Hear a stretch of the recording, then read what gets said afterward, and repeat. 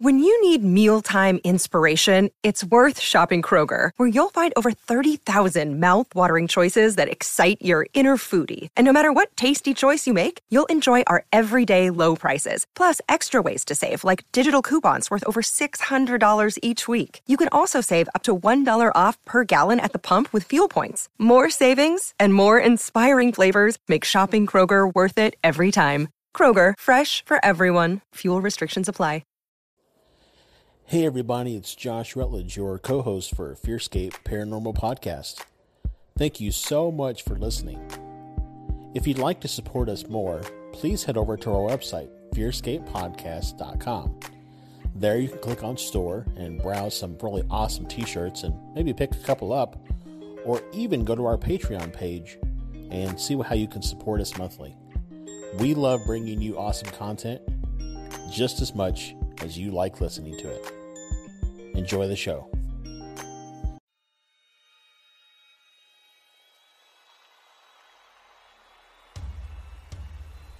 Hello. I'm so glad you could join us. I hope you brought your blanket to hide under. The spooky crew is going to discuss things and events from other realms. Ghosts, cryptids, aliens. Be sure to hold your blanket extra tight as the boys take you deep into the Fearscape.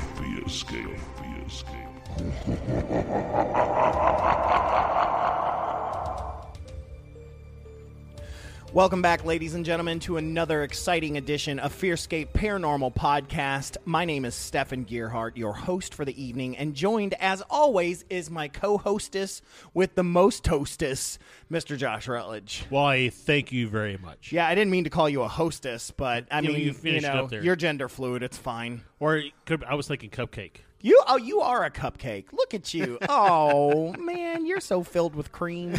I love it. Oh, I just want to put some frosting on you. I just want to eat you right I up. just want to eat you right up. Oh, yeah. So it's going to get weird today. Yeah. Just going to let you know I'm hyper. I've been off my ADHD medication for like a week and a half because I'm getting some new kind, and I'm like bouncing off the walls, dude. Well, I probably shouldn't have given you that chocolate-covered coffee bean. Coffee bean? No wonder I'm bouncing, too. Plus, hanging with your girls, I'm like, well, hey, guys, what are we doing? But, yeah, so we're going to be talking about the infamous Hellfire Club. Not the one from Marvel Comics, but the actual Hellfire Club is what we're going to be talking about today. So get ready for that. And I just quickly wanted to before we even get into anything, I quickly wanted to talk about last week's episode with Andrea Perron. Yeah. What a remarkable woman. Like, I've listened to that episode twice now, and I don't count the time when I edited, so twice after editing, Right. And I am just in awe by her still. Yeah, Like, I can't shake her. Like Brokeback Mountain, Andrea, I can't quit you. I mean, it was just, yes, there was like a transference of energy. Oh, yeah. When we did that show, and I get it every time I listen to it. If she wanted to, she could be an amazing cult leader. That's all I'm saying. Andrea, I will join your brigade. I'm just saying. But anyways, let's get moving on. And before we get into spooky news, let's talk about the psychic word of the week. Okay, so this comes from our encyclopedic psychic dictionary book, and I flipped through, and I landed on the letter F, and the word that's stuck out to me was the phrase flux days. In parentheses next to it is biorhythm charts. And what this says is trying, disturbing, and uneasy days that occur for unknown reasons when the body system changes from the discharging phase into the recuperative phase of a biorhythm cycle. This change takes 1 day, occurs exactly at the halfway point of the 23, 28, and 33-day cycles indicated on the biorhythm chart when the curve crosses the 0 line. On these days, one should be cautious of their activities. So now I really want to look into a biorhythm chart. Yeah, really. To see what that's all about. It also says that there's a synonym, which is critical day or emotional cycle. So I wonder, and I'm not a woman, but I have heard that cycles can be for menstrual cycles, they can be vary by the length. So some women can have a shorter cycle, and some women can have. So it almost sounds like what you read there maybe aligns with like a woman's cycle. Possibly. I mean, I don't know. Like I said, I'd really like to take a deep dive into biorhythmic cycles and see what that's all about. Yep. So, yeah, we'll have to definitely check that out. So there's a little interesting tidbit of knowledge that seems to be a spin-off of something else, a bigger show. So we'll check that out. But let's go ahead and get into spooky news.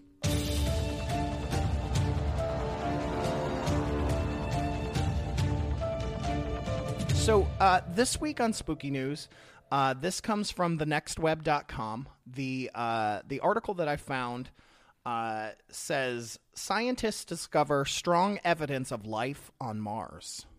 So what this says is that it says we've been expecting aliens from Mars for decades now. But what if life was vanquished on the red planet before evolution ever got the chance to take hold? Which is something I've thought many times, and I think a lot of people do. A pair of researchers recently published an analysis of 3.5 billion-year-old soil samples from Mars containing chemical compounds called thiophenes that could potentially be organic. If they are, it would be highly likely that bacteria once lived on the planet. Terrestrial thiophenes are considered telltale signs of life by earthbound biologists. The presence of these possibly organic compounds in Martian soil represents the strongest evidence yet that life may have once existed anywhere other than Earth. And before we get ahead of ourselves, it's worth mentioning that even the duo who conducted the research are skeptical. A leading theory for the existence of Martian thiophenes is actually meteor impacts on the planet's surface, which would make them abiotic, meaning non-organic. Per a press release from the study, Washington State University, it said, meteor impacts provide one possible abiotic explanation.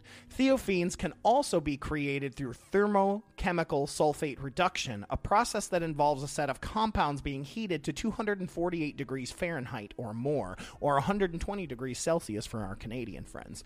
However, as the press release continues, a slightly less likely but still possible scenario exists where ancient bacteria produce the thiophenes. It says, in the biological scenario, bacteria, which may have existed more than 3 billion years ago when Mars was warmer and wetter, could have facilitated a sulfate reduction process that results in thiophenes. There are also other pathways where thiophenes themselves are broken down by bacteria. Unfortunately, the Mars rover is not an astrobiologist, and it may take human boots on Martian soil to ultimately determine the origin of the thiophenes. In the meantime, the team intends to conduct further research, the team does, and perhaps get more specific test data from the rover itself.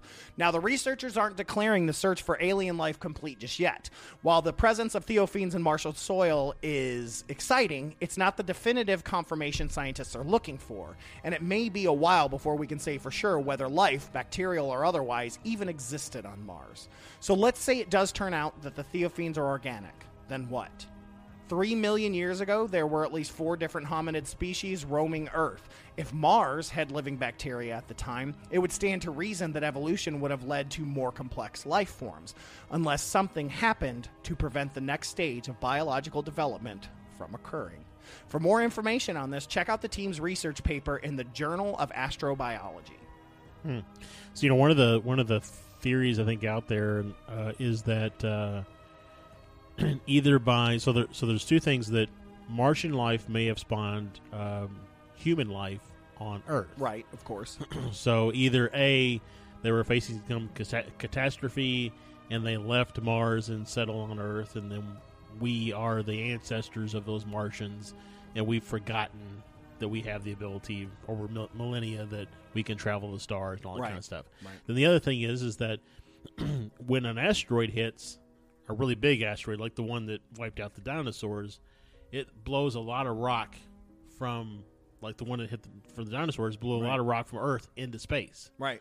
some of that rock may have fell on Mars. So the same thing would hold true. If a large asteroid were to hit Mars and blew a big chunk of Mars out, and that had bacteria on it and it fell to Earth, it may have spawned life on Earth. Right. I mean, it's just much like there's theory that the moon was originally a piece of Earth. Right? Yep. So. Well, actually, the moon was originally another planetoid. It collided with Earth and then spun off and became the moon. Interesting. Yep. Interesting. Have you heard about the new tiny little moon? Yeah. That's I almost said evolving, but revolving around the Earth right Yep. now. It's not very big, but It's actually an asteroid. yeah. Well, that's what they think. Yeah. They think it's an asteroid that got caught in the Earth's gravity, and it actually happened back. I was reading an article today. It happened back in 2006 too. Oh, really? It's Yep. kind of cool. I like little things like that. You know, I'm like, boy, watch out, space station. That's a launch station. That sucker Well, hits yeah, you, man. yeah. Booyah. Well, micrometeorites would wipe out the space station. So, But yeah, you said you've got a spooky news story as well, right? I do. So this comes from livescience.com. As opposed to deadscience.com. Well, I don't. Now I'm going to look and see if there's a Dead Science. Deadscience.com. If not, I'm going to go ahead and hit GoDaddy up. So something strange is going on with the North Star. It keeps breaking astronomers' models of how stars are supposed to act. People have watched the North Star for centuries. The bright star, also known as Polaris, is almost directly above Earth's North Pole and serves as a landmark in the sky for travelers without a compass. Especially those on the Underground Railroad. Is that like true? Harriet Tubman and them. Yeah. Yeah, they were told to follow the North Star as a way to get to the North, as a way to escape the South and Yeah. the tyranny of the South. That's pretty cool. Yeah.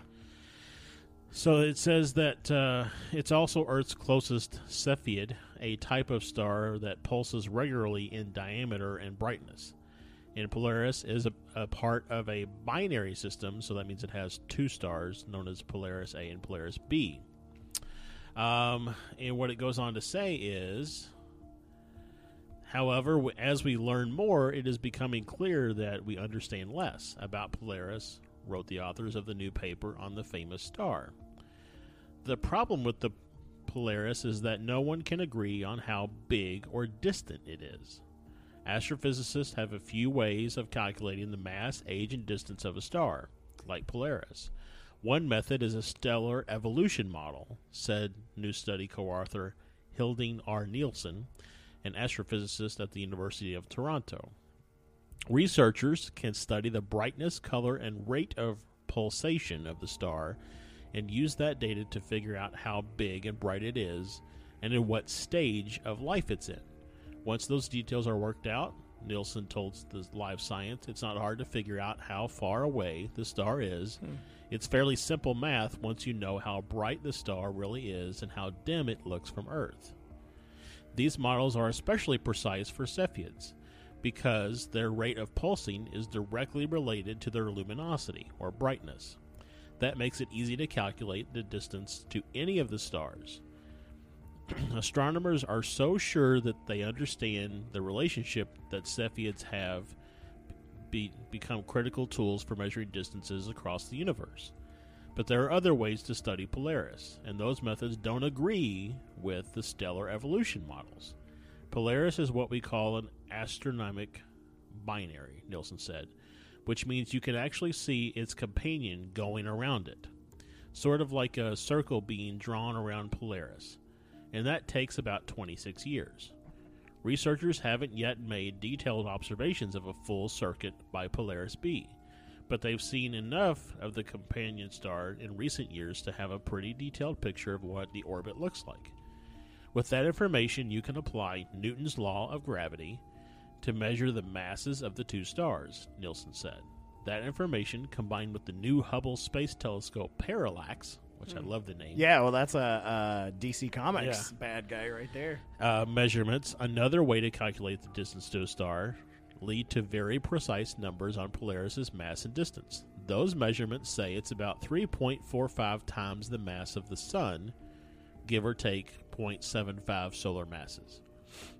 That's way less than the mass you get from stellar evolution models, which suggests a value of about 7 times the mass of the Sun. This star system is weird in other ways. Calculations of the age of Polaris B suggest that the star is much older than its bigger sibling, which is unusual for a binary system. Typically, the two stars are about the same age. Nielsen, together with Haley Blinn, an undergraduate student and researcher at the University of Toronto, generated a huge set of models of Polaris to see whether those models could reconcile all the data about the system that they couldn't. This is a really long article. I'm going to say jump out and read it at livescience.com. Basically, nobody can agree. The synopsis of the article is that no one can agree how big or how old or how far away the stars are. Right. Because they really don't stick. Usually what happens when you do a measurement of something, right? You apply one model, and then you apply a secondary model which corroborates what's in the first model. Mm-hmm. In this case, it contradicts. So it's just an interesting read about the North Star, that one of the most known stars on the planet. Yeah, if not the most. Yeah. And by the way, I did look up deadscience.com. It is available. I looked up how much it would be. It's $500. It's not cheap. But I found this really weird because I put in deadscience.com, and you know how it's always like related links, like it always does on that stupid site. Well, it says, like, here's a couple of the links, okay? It says science projects for kids, jobs for teachers, photos, pictures, inventions, science news for kids, police jobs, jobs for kids, Green River Killer. I'm not kidding. Like, how is that related? I have no idea, but I'm a little perturbed because it's like all these like cute things about science and jobs and teachers and things like that, and then it's like Green River Killer. Yeah. Well, jobs for kids is a little out there. So I guess we're going to have to research the Green River Killer and do our second true crime episode ever. I'm sure there's a true crime podcast out there that's covered it. Oh, I guarantee it. So, all right, so that's it for spooky news for me. Yeah, so let's go ahead and move into our UFO sighting of the week.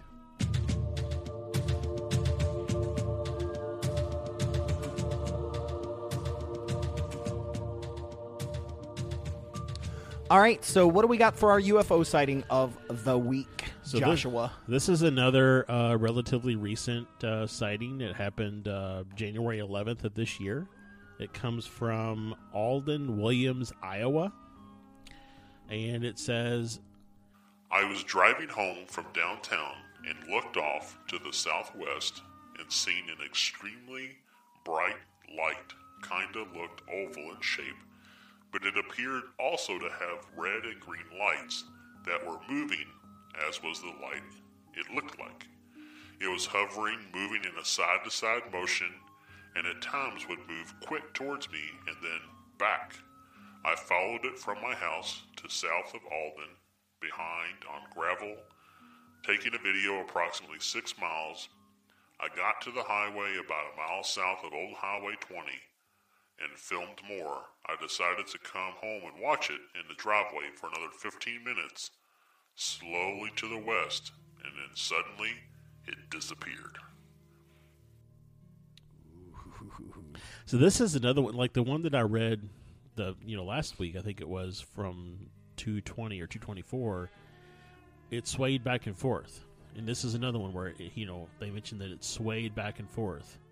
So I don't know, it's like swaying back and forth seems to be whip my hair back and forth. I don't know, it's dancing, maybe, or we don't understand how it moves. Yeah. We think everything very linear because that's how our machines move. Right.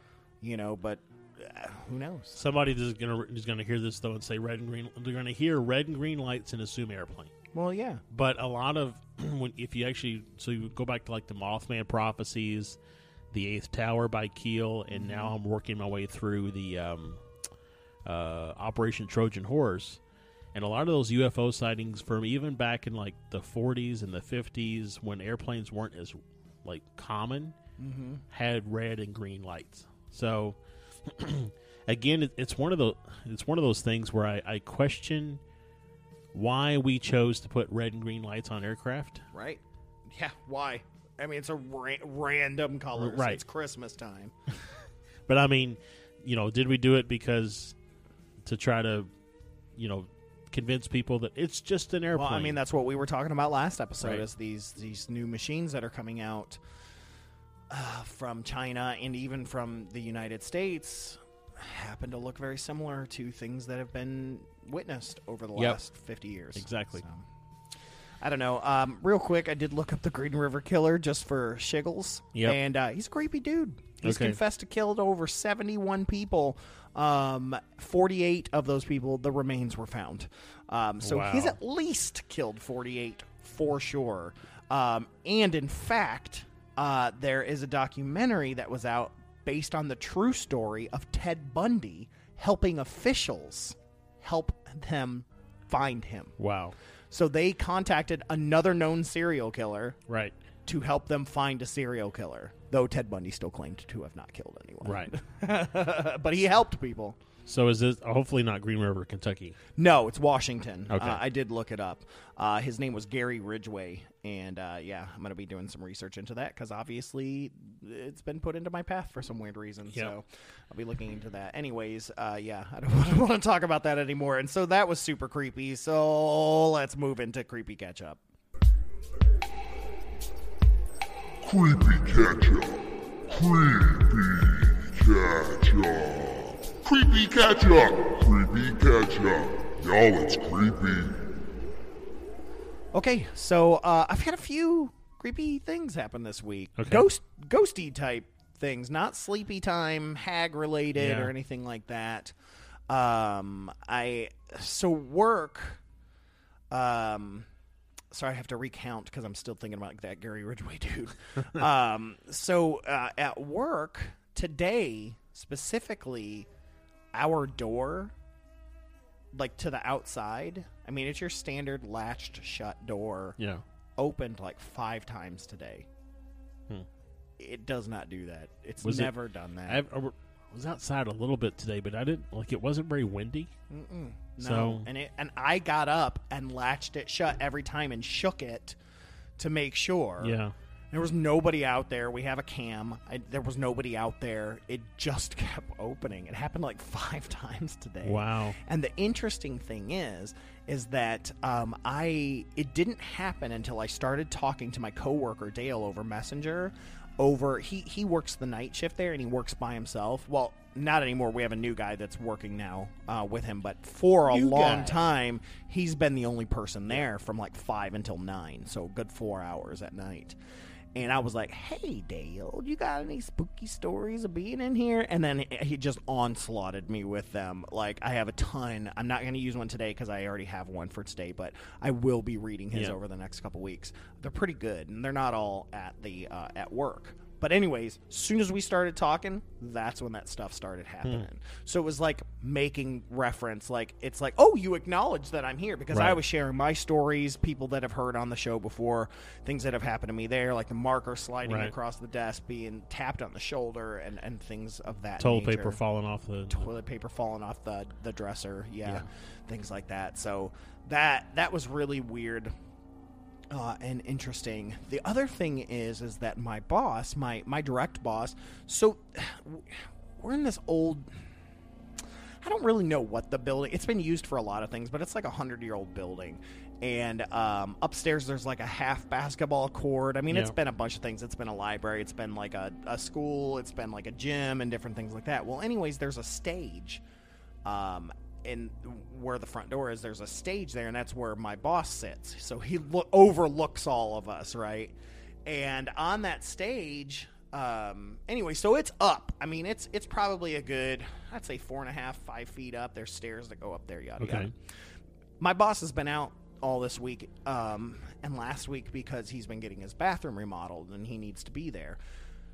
Dude, I can't tell you how many times I've heard his chair spin or his like keyboard click or things like that, and I would think he was here, and it would make me, because during the last 2 weeks he's come in probably 2 or 3 times just to pick up something or something along the line. So I turn around ready to speak to him. Nobody's there. Nobody's there, and I would just get this chill up my spine. You know, like because, I mean, I heard a chair, like the chair roll. I heard the clicking. He has a really particular way of clicking because he had a hand injury a couple years ago, so he can only type with one hand. And so he has a very particular way that he types, and I could hear that cadence. And it was just super weird, just super weird. And I would feel it whether or not I had headphones on or not. So very, very, very spooky week. I feel like there's something else, but I can't think of what it is. So I'm going to let you go from this point, unless you wanted to comment on that. No, just there seems to be a lot of activity in that building. Oh, for sure. I don't even go upstairs. Like, I just can't. There's just something about it. We should see if they'd let us go. They would. I've half talked to them about it. They would be totally down. So, yeah, my creepy catch-up has been, again, in the form of dreams. It's so odd.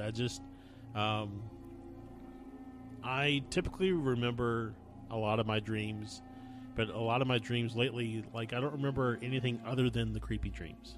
It's just like, so it's like, that's all I'm dreaming about is just, and I wouldn't say creepy is necessarily, this is creepy catch-up, but it's just more, I'll say, informative. So the last, 3 nights I've had some dreams. So the first one was, I think I told you before and this has been several weeks ago, I had a dream where Indrid Cold came to me and he said, I asked him, I said, if you're what, aliens look like, then how do you explain the Greys? Mm-hmm. And his response was, the Greys are androids. Huh. Interesting.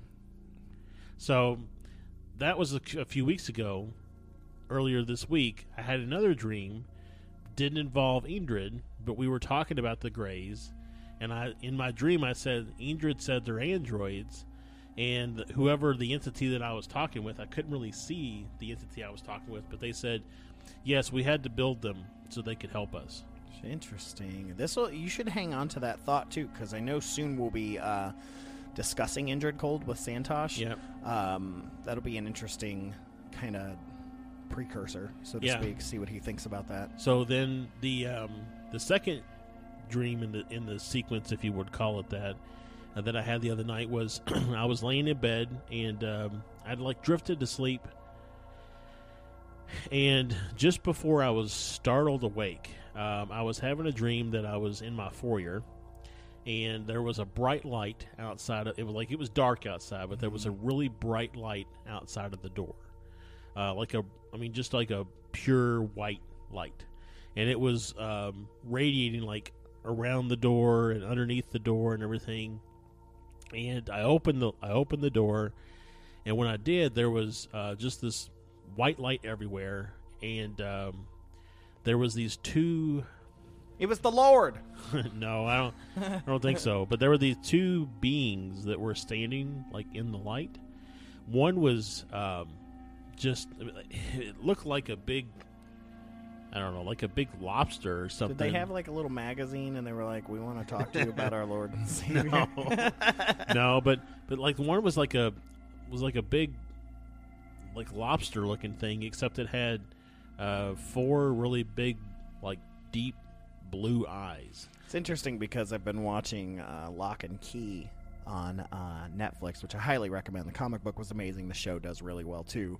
But in it, they've got some friends that they call themselves the Savinis because they love Tom Savini and old horror makeup effects and stuff. And so they make their own movie based off of a local legend in Massachusetts, and it's this giant lobster creature. So when you're saying that, I'm seeing the kid in the suit. I mean, and when I say lobster, I just mean to say that it could have been an insect type body as well, because it just, it has an exoskeleton. Yeah, lobsters are just the insects of the sea. Yeah.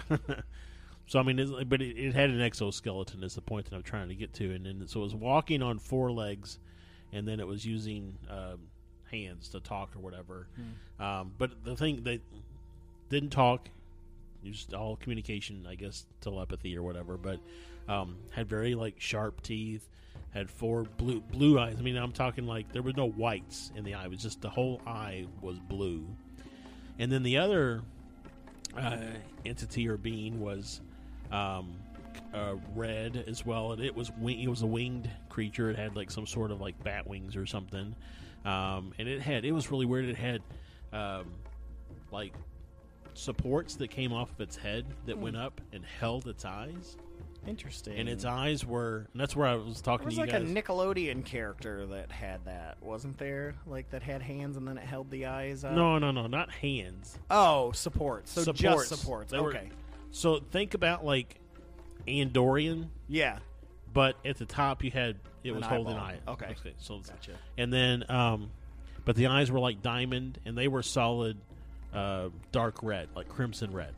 No whites again. Just, so anyways, they were talking to me again telepathically, and they said I said, who are you? And they said, we are your friends. And I said, well, I've never seen you before. And they said, you have, but most are frightened by us, so we show you something else. Interesting. So, yeah, this is a theory of yours as well. Right. So that idea that these aliens that are out there, the reason they look humanoid is to project that image to us as a way to make us less frightened. And, I had mentioned to you in a theory that about the blondes. Right. That those that looked much like the Vikings did have been around longer. Right. And so they have learned better how to look like us, or in fact that was the majority of who they spent time with, and that's where the Vikings and the Norwegians got their gods from, much like Indrid and them were red-faced, so to speak. Would that be more Native American or South American, or things even like that, or even Mongolian, or even Indian. or Indian, yeah. So yeah, it's so then, and like I said, what was weird about that is I was like startled awake. I mean, Kristen was still awake as my wife. She was still awake and she was playing on her phone or something, and her light was on, and so I just went back to sleep. But so then the last one is last night. I was laying in bed. I went to sleep. I didn't feel like I was going to dream because it had been a really long day and I was tired. And oftentimes when I'm really tired, I don't really dream that much. Oh, that's when I dream the most. Really? Yeah, because I toss and turn all night. Yeah. So if I sleep through the night, I have the most epic dreams. So I got the sense as I was falling asleep that there was something in the room. And I woke up and I looked straight ahead and I was looking at the curtains, and out of the corner of my eye I saw a black figure standing there. Now, this was your dream, right? No, I'm awake. I'm awake. awake. So out of the corner of my eye, I see this kind of black figure standing off to this, like towards the side of the bed or the end of the bed. So in my mind, I think to myself, or I think to it, if you will, you're not welcome here unless you're here for good intentions. Yeah, and it shouldn't be with the cleansing that I did. Right. So when I opened my eyes again, I didn't see the black figure in the corner of my vision anymore. So I tried to go back to sleep.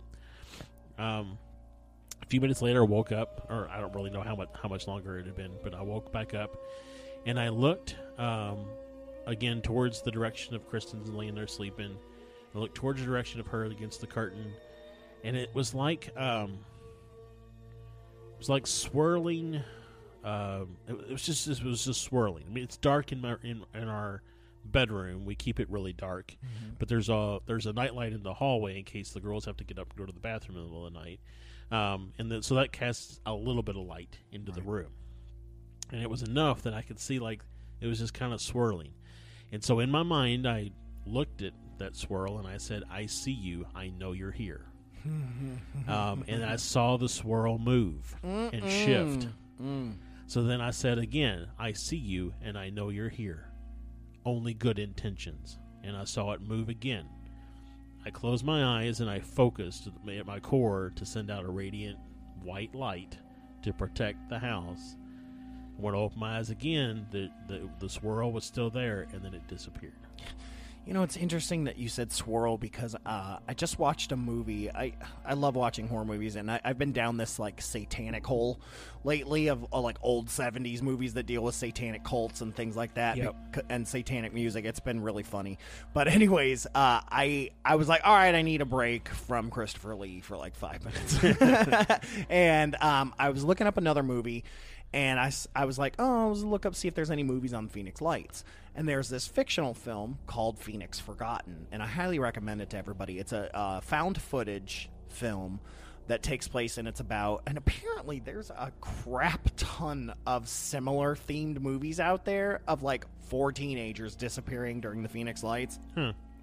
I don't know which one was first, but this one was actually in the theaters, and I remember seeing the placard for it because I thought it was about River Phoenix at first. Honest, I really did. I thought it was like a documentary about River Phoenix. But anyways, it was really good. But they're going around. They're trying to find evidence after seeing the lights, and they see all these petroglyphs, which are like a graffiti left over by Native Americans, and they see all these swirls. And they were talking about that was the way that the Native Americans described the flying saucers were these spirals, these swirls. And, you know, and then they also talk about Ezekiel's chariot, you know, the round thing like that. And that was essentially what the UFOs looked like and stuff like that. But it was really, really interesting. And so as soon as you said swirl, that's what it made me think of. I know it's probably not, but it wasn't spiral. It was more like if you think about like water with like that's kind of soapy, and how it just kind of like swirls around in the water, you know what I'm saying? Yeah. I could just tell that it wasn't like there was something else there. Yeah, you know, yeah. It just gave me an excuse to talk about that movie because I really liked it, and I think everybody should watch it. It's on Prime or Netflix. I don't remember which one, but so that's my. That's my creepy catch-up. I do have one more. I didn't remember the other thing, but I did want to say this. So we have been talking to, well, I've been talking to an upcoming guest named Vashti Hooper. She's a psychic medium here in town. She has huge following. She's absolutely phenomenal, and a lot of her predictions have come true.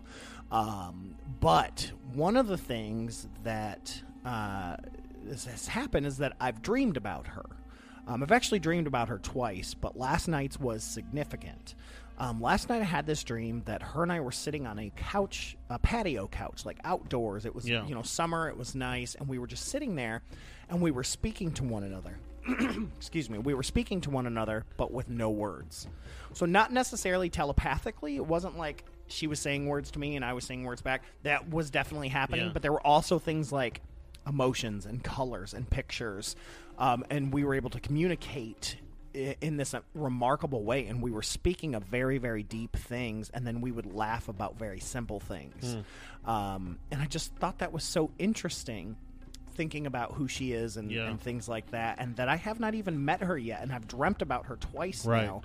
And so, but we're going to have her on hopefully, you know, sometime at the end of April or May or something like that. But yeah, I just thought that was really, really interesting. Like, I'm very interested to meet her because she's already imprinted on my mind. Right. Yeah. So, but yeah, that is essentially all of the creepy ketchup, I believe, that I have. The bottle's empty. The bottle is indeed empty. Before we wrap up Creepy Ketchup, because this is, in a sense, Creepy Ketchup, is on the Buttercup Brigade, the fan group of Andrea Perrin, somebody dropped a really interesting thing. Now, some other things have been coming out saying, you know, oh, the coronavirus was predicted by Dean Koontz or different things like that. But someone posted on there today a screenshot of the actual book. One of Sylvia Brown's, who's a renowned psychic. She's no longer with us. She was on Montel Williams all the time. My sister loved her. But she wrote a lot of books, and she wrote a book called, I think, End of Times. End of Days. End of Days. And in this book, she predicted what seems to me to be the coronavirus. And I just wanted to share that just to add this to Creepy Ketchup. Yep. So, Josh, go ahead and read that. So, again, this is from 2008. Oh, I didn't even mention that. So, 2008, yeah. The book End of Days. Sylvia Brown. In around 2020, a severe pneumonia-like illness will spread throughout the globe. attacking the lungs and the bronchial tubes, and resisting all known treatments. Almost more baffling than the illness itself will be the fact that it will suddenly vanish as quickly as it arrived, attack again 10 years later, and then disappear completely. Wow. Yeah. I mean, that...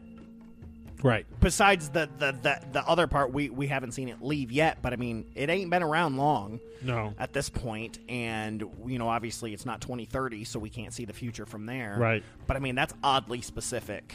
Well, and what's really interesting is there's a prediction above this one. Right. That says that in 2010 there will be a flesh-eating disease, like they had several years ago, that will kind of spike up. And so I went back and looked. And in 2010, there was a strand of strep Yeah. that did cause a flesh-eating Right. I remember that. disease for about, I think it was like 2 or 3% of the people who contracted that strain of strep, but still. So, yeah. I'm just fascinated by that. This is not a gift that I have. I'm not Nostradamus in any way, or my sister, or Vashti, or even Sylvia Brown. So I'm very fascinated, and I love to see when psychics, in terms of that type of psychic, the ones that can see the future, when those things come true. Because that seeing the future can be so muddled because the future is not written. And so that's so oddly specific that it attacks the lungs, which is what COVID-19 does, Right. creates respiratory issues, and it's just in 2020. I mean, and it's moving fast, and it's worldwide. I mean, it's affecting everyone worldwide. So it's what's really interesting too on that is if you happen to Google it, there's already a Snopes article that says that it's false. And I wonder if the person who wrote the Snopes article is just trying to calm people, or if it's like they truly believe that there is no, truth to the prediction. Yeah, I mean, how can you? I mean, when you're looking at something that will never be considered fact, Right. I mean, how can you? And this gets into something else that we've talked about, lately is the willingness for people to accept a book that was written 2,000 years ago, but not the word of a psychic. Right. Yes. God, yes. Ha ha ha. Pun intended. All right. Well, we need to get moving on because we're 40 minutes in. So we need to get to our topic for the evening, which is the Hellfire Club, a dark history and mysterious hauntings at the Hellfire Club. So let's move right into that.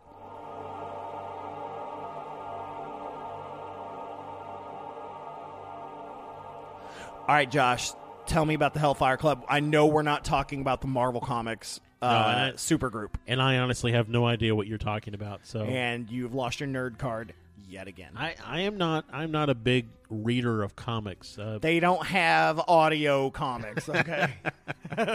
It's just hard for me to read stuff and stay engaged.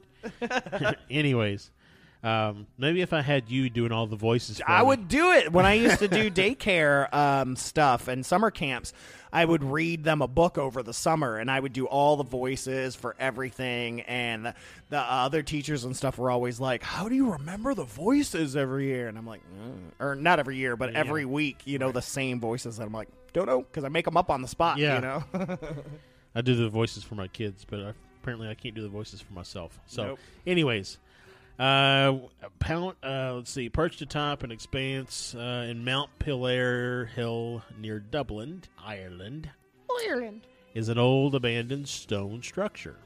It is a crumbling ruins from a bygone era, commonly called the Hellfire Club. The building was erected in 1725 by Irish Speaker of the House, Commons William Connolly. William Connolly, how are ye? I'm doing well, I guess. No, you're not William Oh, okay. Connolly. I thought we were I just figured his spirit was role here. playing. Oh, do you want to role play? I get to be the leprechaun. Ooh, I want to be Andrea Perrin. And was originally a hunting lodge, then called Mount Pilaire, as well as other monikers such as the Brass Castle and Bevan's Hill. Man, Brass Castle, that's a cool name. I'd Yeah. like to name a bar or that. Be like, Well, it could be a good band name. oh, yeah, same thing. Keith, if you're listening, you should rename your band to the Brass Castle. Brass Castle. Yep, or the Brassel. Yep. It is also well known as being one of the creepiest and most aggressively haunted places in Ireland. Man, now I want to actually go there. Well, I'd just like to go to Ireland. Well, that too. But hey, so get onto our Patreon. Yeah. And become a $100,000 subscriber. Right. So that we can go to the So we can go. Hellfire Club and Guinness. Right. And Guinness or drink Guinness? And Guinness. Okay. I want to go to Guinness as well. Okay, yeah, that would be cool. Good old harp. So with it says, things begin to get spooky from the years between 1735 and 1741, when the building was frequently used as a meeting place for the notorious Irish Hellfire Club, a sort of secret society, who allegedly used it as a venue for all manner of occult rituals, black masses, ceremonies, black magic rituals, sacrifices, both animal and human, and it was generally full of orgies and wild, drunken debauchery. Yeah, it's interesting because around this time is really when the secret clubs were really becoming a huge thing. Yeah. Like, I'm sure they were around, but they were, I don't know, it seems more public at the time. You're looking at the Masons were really becoming big around that time. I mean, around that time they were looking to start America. I mean, the Masons, the Skulls, and just, different things like that were happening around that time. So secret societies were posh at the time. So maybe, what is a black mass? Black mass is a satanic mass. Okay. So Essentially. it's just like a Catholic mass, but to Reverse. worshiping the devil. Essentially. I mean, if you look into Anton LaVey's Black Mass, yes, it is the antithesis. Things like that, but it's just a blanket term that essentially is a non-Christian mass. It's a ritual Yes. for the purposes of worshiping Satan. Yes. Okay. No, well, not even necessarily Satan, but dark things. Okay. Because Crowley was not a Satan worshiper by any means, Okay. but he performed Black Masses. Gotcha. Okay. So their motto, which was, I'm going to try this, face secure to vendresse. Not even close. Okay. I don't know what it is, though, because it's obviously in Gaelic. Or do what thou wilt. Is Right, what it which is a very Crowley term. And in Wicca, we have harm none, do as thou wilt. So, there's a little difference there. Yeah. But Crowley and those guys and Golden Dawn and all them, they were basically do whatever the hell you want. Yeah. Adding to the occult imagery of the club in general is that they were said to always leave a chair open for the devil, and that their mascot was an enormous black cat. How funny. I told you that I've been taking a deep dive into satanic occult movies and music and things like that. And I even asked our friend, the theologian, his views on Satanism. I had no idea that this was going to be brought up because we almost had him as a guest today. Yep. But he had to back out because Corona. Right. He couldn't call in. Yeah. He didn't want to catch it over the phone. He didn't want to catch it over the phone. No, but, he had some other things going Yeah. on. But I find that very interesting that there's the devil. And it's, this is going to sound crazy, but the devil's been on my mind a lot lately. And I don't even believe in the devil. Lived. Lived. That's devil backwards. Oh, yeah. Now you're blowing my mind today. Okay. So the devil lived is a palindrome. No, it's not. Never mind. Go ahead. I saw something the other day, though, that said that Neil Armstrong and then I saw this. Neil A. Is backwards alien. is alien. Yeah. Did we watch the same thing? I don't know. I think we did. I think we must have. I Didn't don't remember even where know. it was. We're on Group Mind. Yeah. So, anyways, I don't understand the... Buzz Aldrin. Buzz backward is Zub. Yes, but you would have to use the last name. Oh, sorry. So it'd be Azub, Azub. which is close to Beelzebub. Oh my God. Beelzebub was an alien. What about Michael? What's his name? What's the third guy's name? Michael.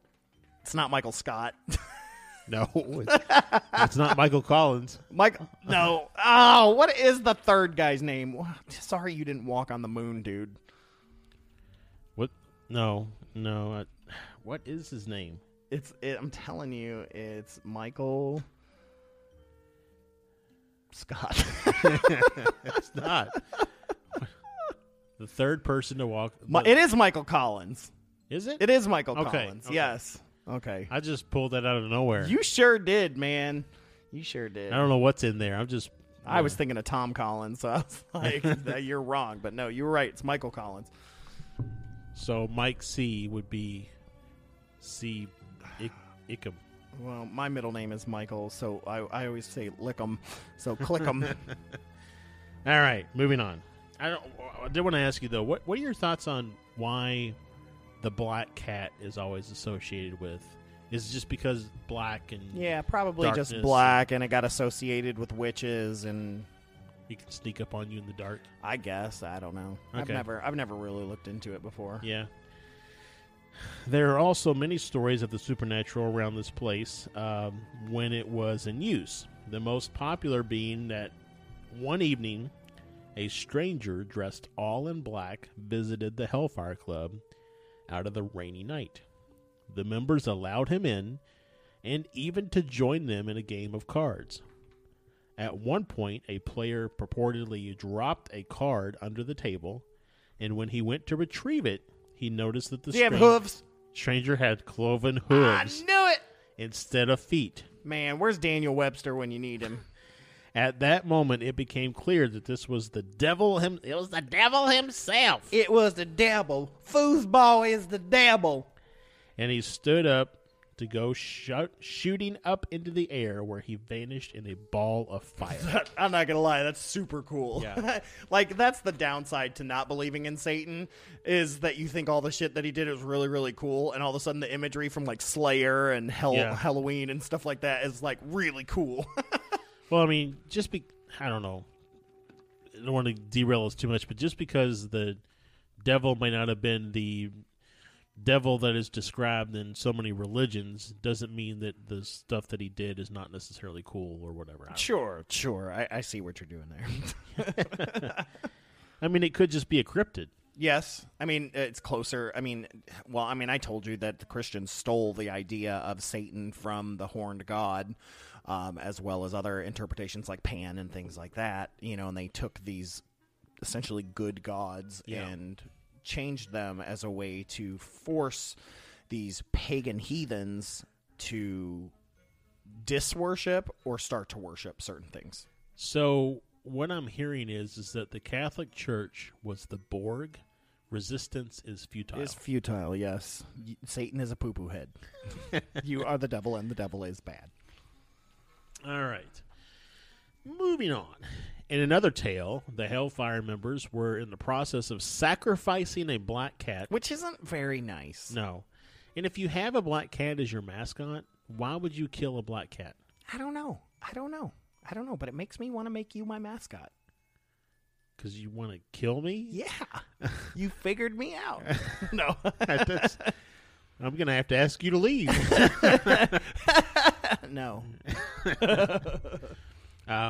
Yeah, and when a priest performed an exorcism on its corpse, a demon was said to spew forth from the carcass. In some versions of the tale, setting the place on fire as it did. How funny that they brought in a priest. This is one thing that's really, really interesting. So some of the not ancient, but some of the old satanic stuff that I've been reading, excuse me, there is this massive connection to Catholicism, like not even just in like flipping rituals, but like a lot of them were Catholics too, which is really interesting. Mass on Sunday, black mass on Saturday, I guess. Yeah, very, very interesting, and that there was this correlation that the two existed almost together, as if, which really gets into some pagan ideas that the god is two-faced, is half good, half evil, and that the devil, in which had become over the years, represented that side of God. That side of God. It's also very yin and yang. Yeah, exactly. That there's a balance in the force, essentially. Yeah. So, in yet another tale, club member Simon Luttrell, Lord Inherm, and later Earl of Carhampton. Simple. Yeah. Carhart. Made a deal with the devil to give his soul in exchange for clearing his debts. And when the devil showed up at the Hellfire Club to collect, Luttrell ran away.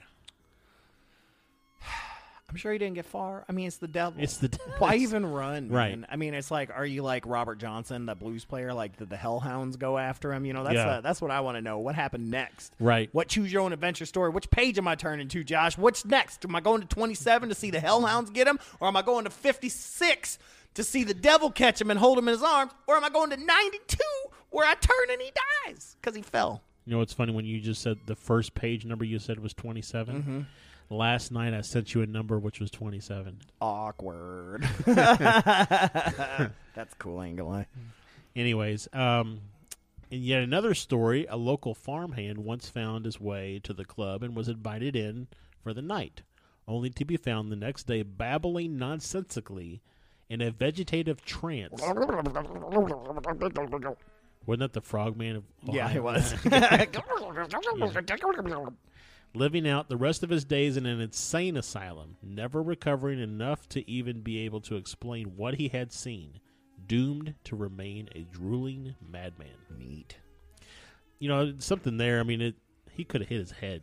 Yeah, oh yeah. He just had a concussion. Yeah, I mean, He was just playing some foosball. in later years, the building would be moved further down the hill to a place called Killikee House. Literally Kill, kill, a key house. Interesting. So when we go there, we need to go find the original spot. Yeah. And I'm sure they tell you that in the tour. Yeah. It's on the Haunts of Ireland tour. Right. So, the club's nefarious activities continued, including allegedly kidnapping, murdering, and consuming a father's daughter. Excuse me, a farmer's daughter on the Father's daughter. Well, yeah. a farmer's daughter on the orders of a notorious member named Thomas Buck Whaley, Not to be confused with Buck Rogers or Uncle Buck. or Buckwheat. Yeah. Or Wheaties. Consuming, though. Yeah. Yeah, they ate her. Yeah. That happened. Yeah. In the wake of Whaley's death, the club sort of disbanded, and paranormal tales have orbited the location ever since. I find it funny they called themselves the Hellfire Club, and they've lost like 3 clubs now due to fire. Like, maybe y'all should have called yourself the Hell Pizza Club. Or maybe like the Water Club. Yeah, no, because then they would have all drowned all the time.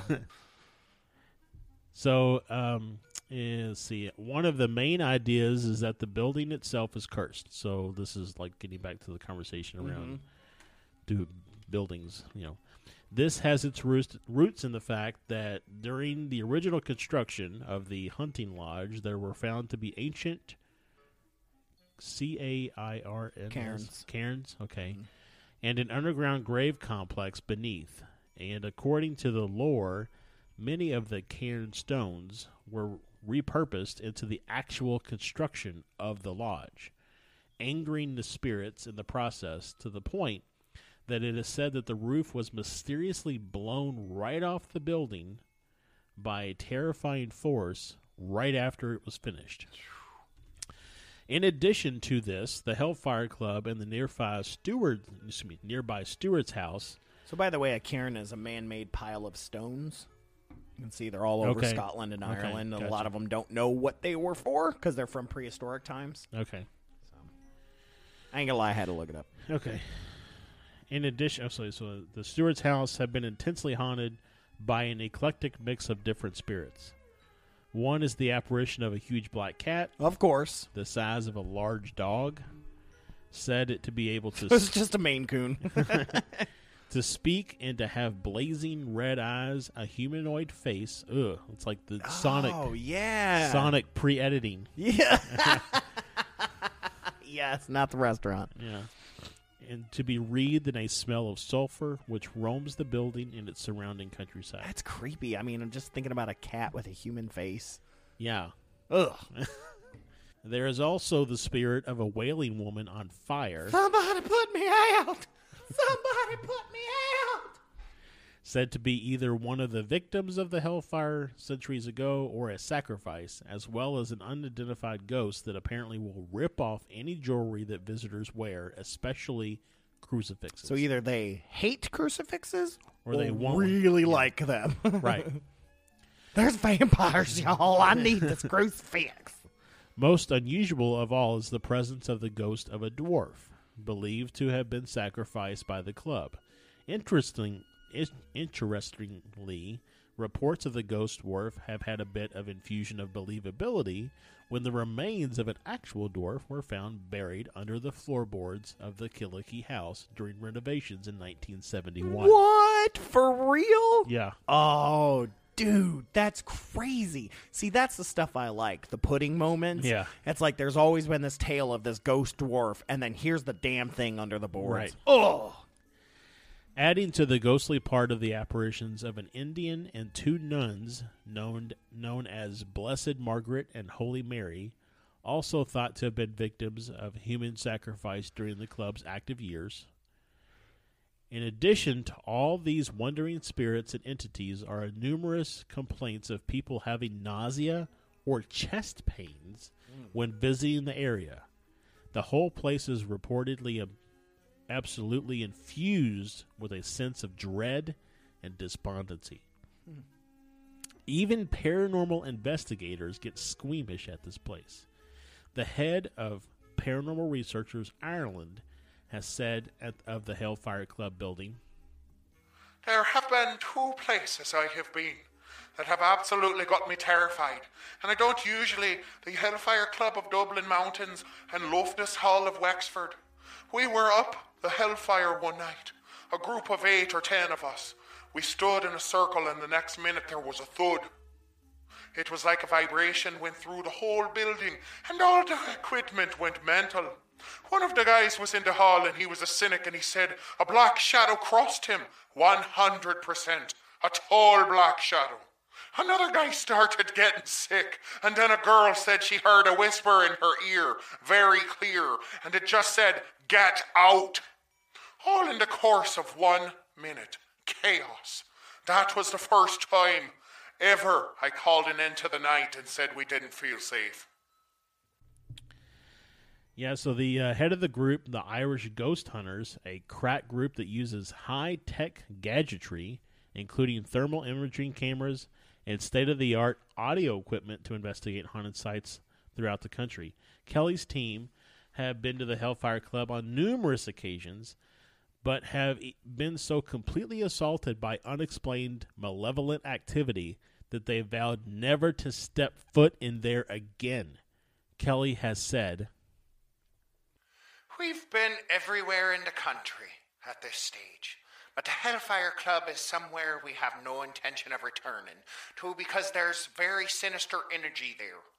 I know people go up there all the time, and no doubt it will be a popular destination at Halloween, but I will advise people to think twice about going there, because there's a very negative energy there. There's a really weird sensation as soon as you go in, and it's something I don't want to repeat again for the rest of my life. So it's the only building in Ireland that's off limits for me in terms of conducting a paranormal investigation."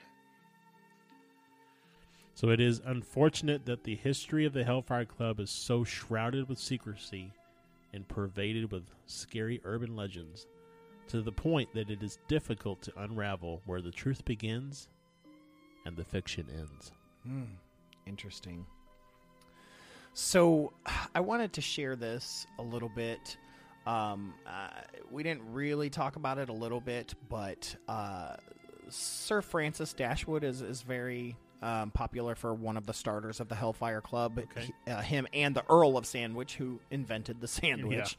They are alleged to have been members during the 1730s, and in fact, Dashwood founded the Order of the Knights of St. Francis in 1746. But anyways, he's one of the main people that they believe was one of the big... his clubs were what really pushed the Hellfire Clubs. But anyways, one of the things I found here was talking about Hellfire Clubs in contemporary life.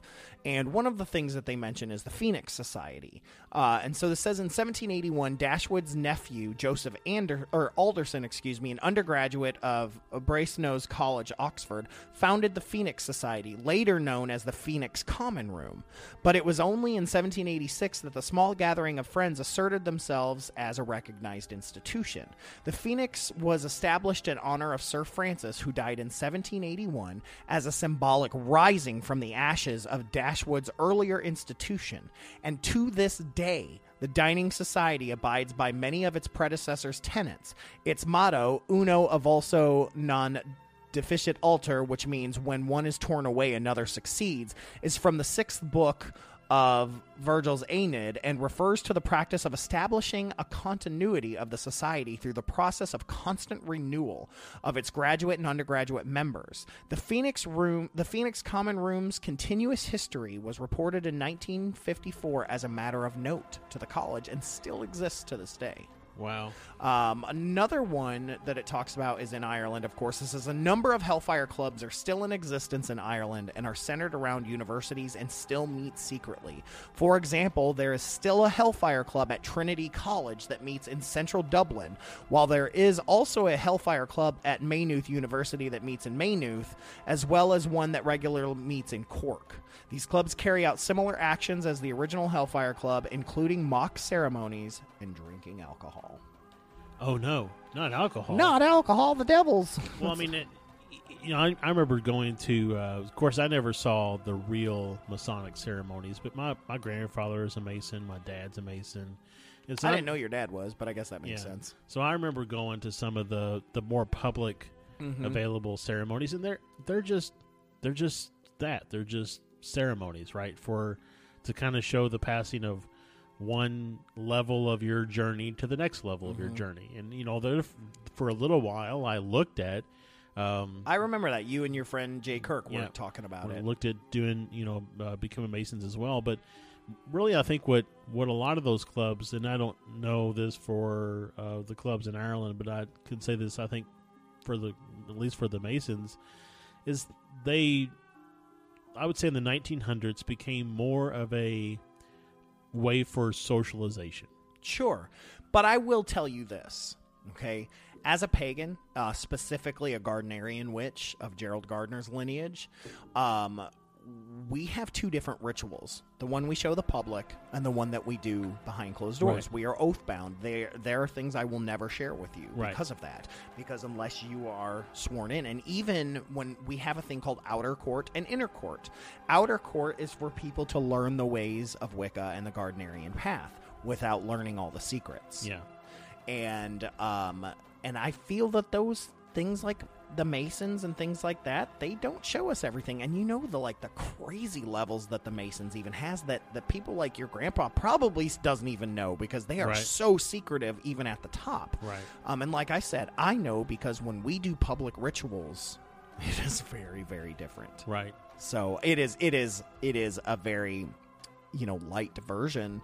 But even then, I mean, there's a lot of things that when I got initiated into Full Circle when I became First Degree, I was blown away by the things that I learned. I was really surprised. Some of it I had seen because of the Alexandrians, which is basically the same version as Gardnerians. He started his own thing, but it's almost exactly he spun off of that. Right. So there's a lot. They're very public. And so a lot of similar things are out there. So there was some stuff I kind of knew already, but then there were other things that I was still, and I haven't even gone all the way to the degrees because my coven, my high priestess and high priest moved to Rhode Island, and I didn't want to join another coven. So I have not ascended past First Degree, within the Gardnerian path. So there's stuff that I still don't know. Yeah. So very interesting. It is all very interesting. It is very, very interesting, the stories that we tell. Segue to listener story. So, yeah, that's the Hellfire Club. Very, very interesting. One of many secret societies that we'll touch on. We've got the Illuminati. We've got the Masons that we can touch on. And it's just really interesting that people are so attracted to those secret societies. I think there's just probably like three groups of people. There's those who think that if you're hiding it, it must be bad. Those that think that if you're hiding it, it must be cool. And those that think that I don't really care. Yeah. So, well, and I think the thing is that it's because it's secret and you don't know who's all in it. Yeah. You know, and that, you know, there's this idea that you're going to find out paranormal, occulty things that kind of shake reality. Yeah. Or you're going to find out that Tom Hanks is a Hellfire Club member, right? Yeah. You know, or something. Don't along those say lines. that about Tom Hanks. I mean, you know, you've heard the stories of the Bushes and stuff. Yeah. You know, George Bush and them. So, I mean, who knows? that reminds me of a joke.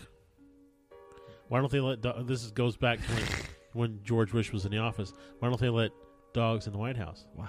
Because they chase the quails and pee on the bushes. Oh, yeah, the old ones, yeah. Potato. But, yeah, I want to get into the listener story because sorry. we didn't have one last week because, my goodness, Andrea Perrin, I love you. I could listen to you talk for hours. But this one comes from a guy. Oh, that's insightful. It is insightful. I have to pull it up here. Tanner Hickson, sorry. He's someone I reached out to a while ago on the Haunted History of Kentucky. And he reached out to me with this story. And, you know, he's actually like, when y'all going to read my story? So he's been listening. Like, he's really interested. And it was already on our list for last week. But it is this week, and I wanted to go. And it's actually a pretty cool story. So this story, this listener story, which you can send your listener stories to fearscapepodcast@gmail.com or hit us up on any of our social medias, fearscapepod. We'll read these on air, or send me your voice. We haven't had one of those in a while. So anyways, this comes from Tanner Hickson.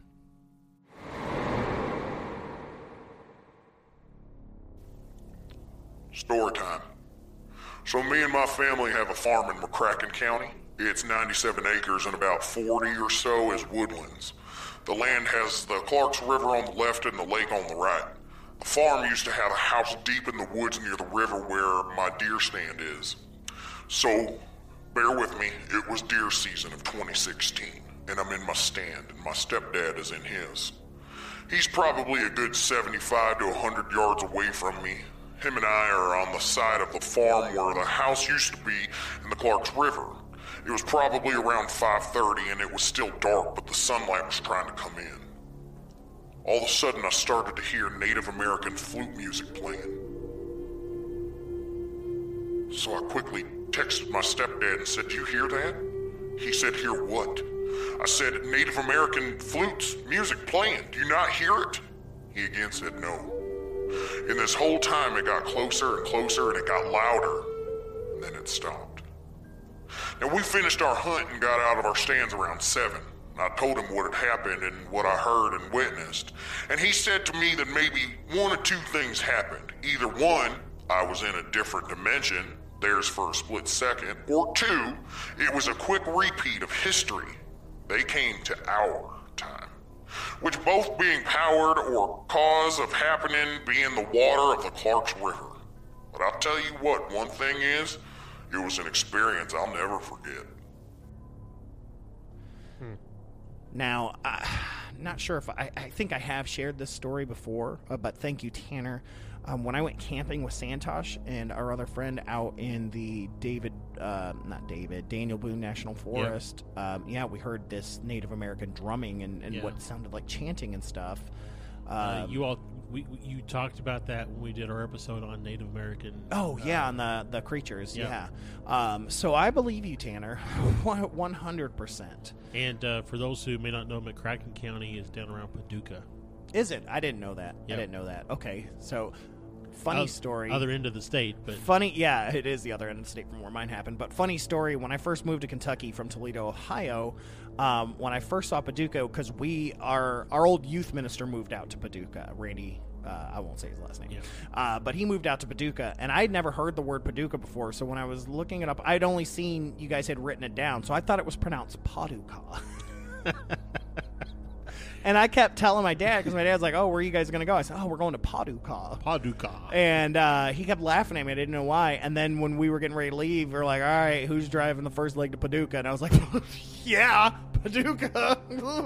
Well, for all we know, it is supposed to be pronounced Paducah. Yeah. Just like other cities in Kentucky, Monticello, Versailles, Paris, Uno. Louisville. Anyways, yeah. But thank you, Tanner. Yeah, that was was awesome. Incredible. It's one of those things that I wonder if it was an improvised tune or if it was an ancient tune that had some sort of ritualistic song to it, and if it was something that if you heard again, would it trigger you? Did it go, you know? woo, woo, woo? Yeah. Bing, bing, bing. Bing, yeah. I gotcha. Hashtag hell yeah. Yeah. But yeah, again, thank you, Tanner, for sharing your story with us. Send all your stories to us, fearscapepodcast@gmail.com. We wants them. We wants them all. Yeah. A little bit of Gollum there for Yeah. you. Yes, man, give me your stories. It's precious. But we're going to get out of here. Josh, you need to read the X-Men Hellfire Club. This is during the Dark Phoenix sagas where they first showed up. You're welcome. You can just watch the old X-Men cartoon. It was on there. Okay. You're good to go. But thank you guys so much for tuning in. This has been a really fun episode. There was a lot of creepy catch-up and news to go over, and sometimes that's okay. And but yeah, make sure that you guys are tuning in to our new YouTube channel on youtube.com/Fearscape Media. There you can find our new YouTube show called Fearscape Unhinged. We've got one episode out so far. It's basically just Josh and I sharing our theories on things that we don't get an opportunity to do as much on this time because we're constrained a little bit, and this is just a little free form.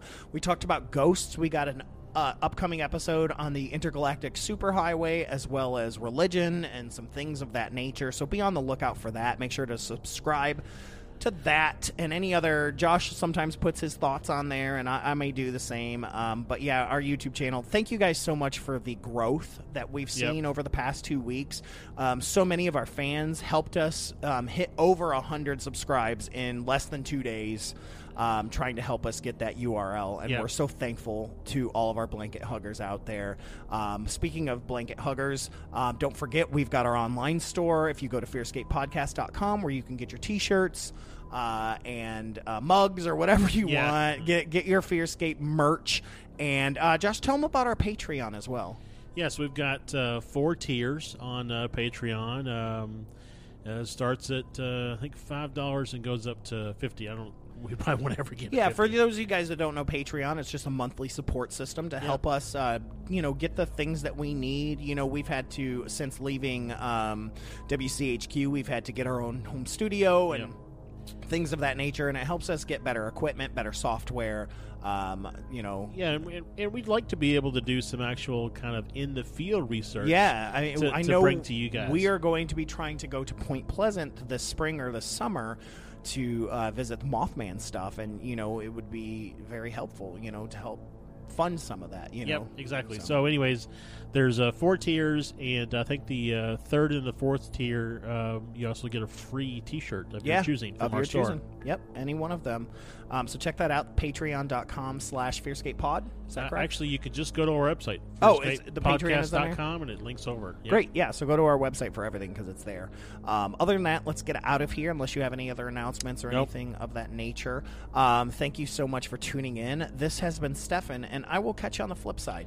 This has been Josh. The truth is out there. And remember, folks, hold those blankets extra tight because things tend to get spooky. Good night, everybody. Good night.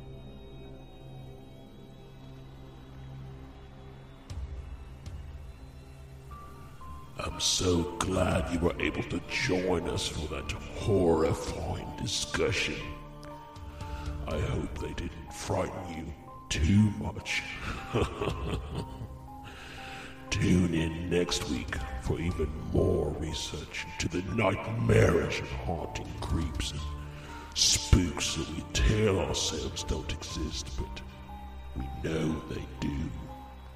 Make sure you have your blankets, that you hold them extra tight.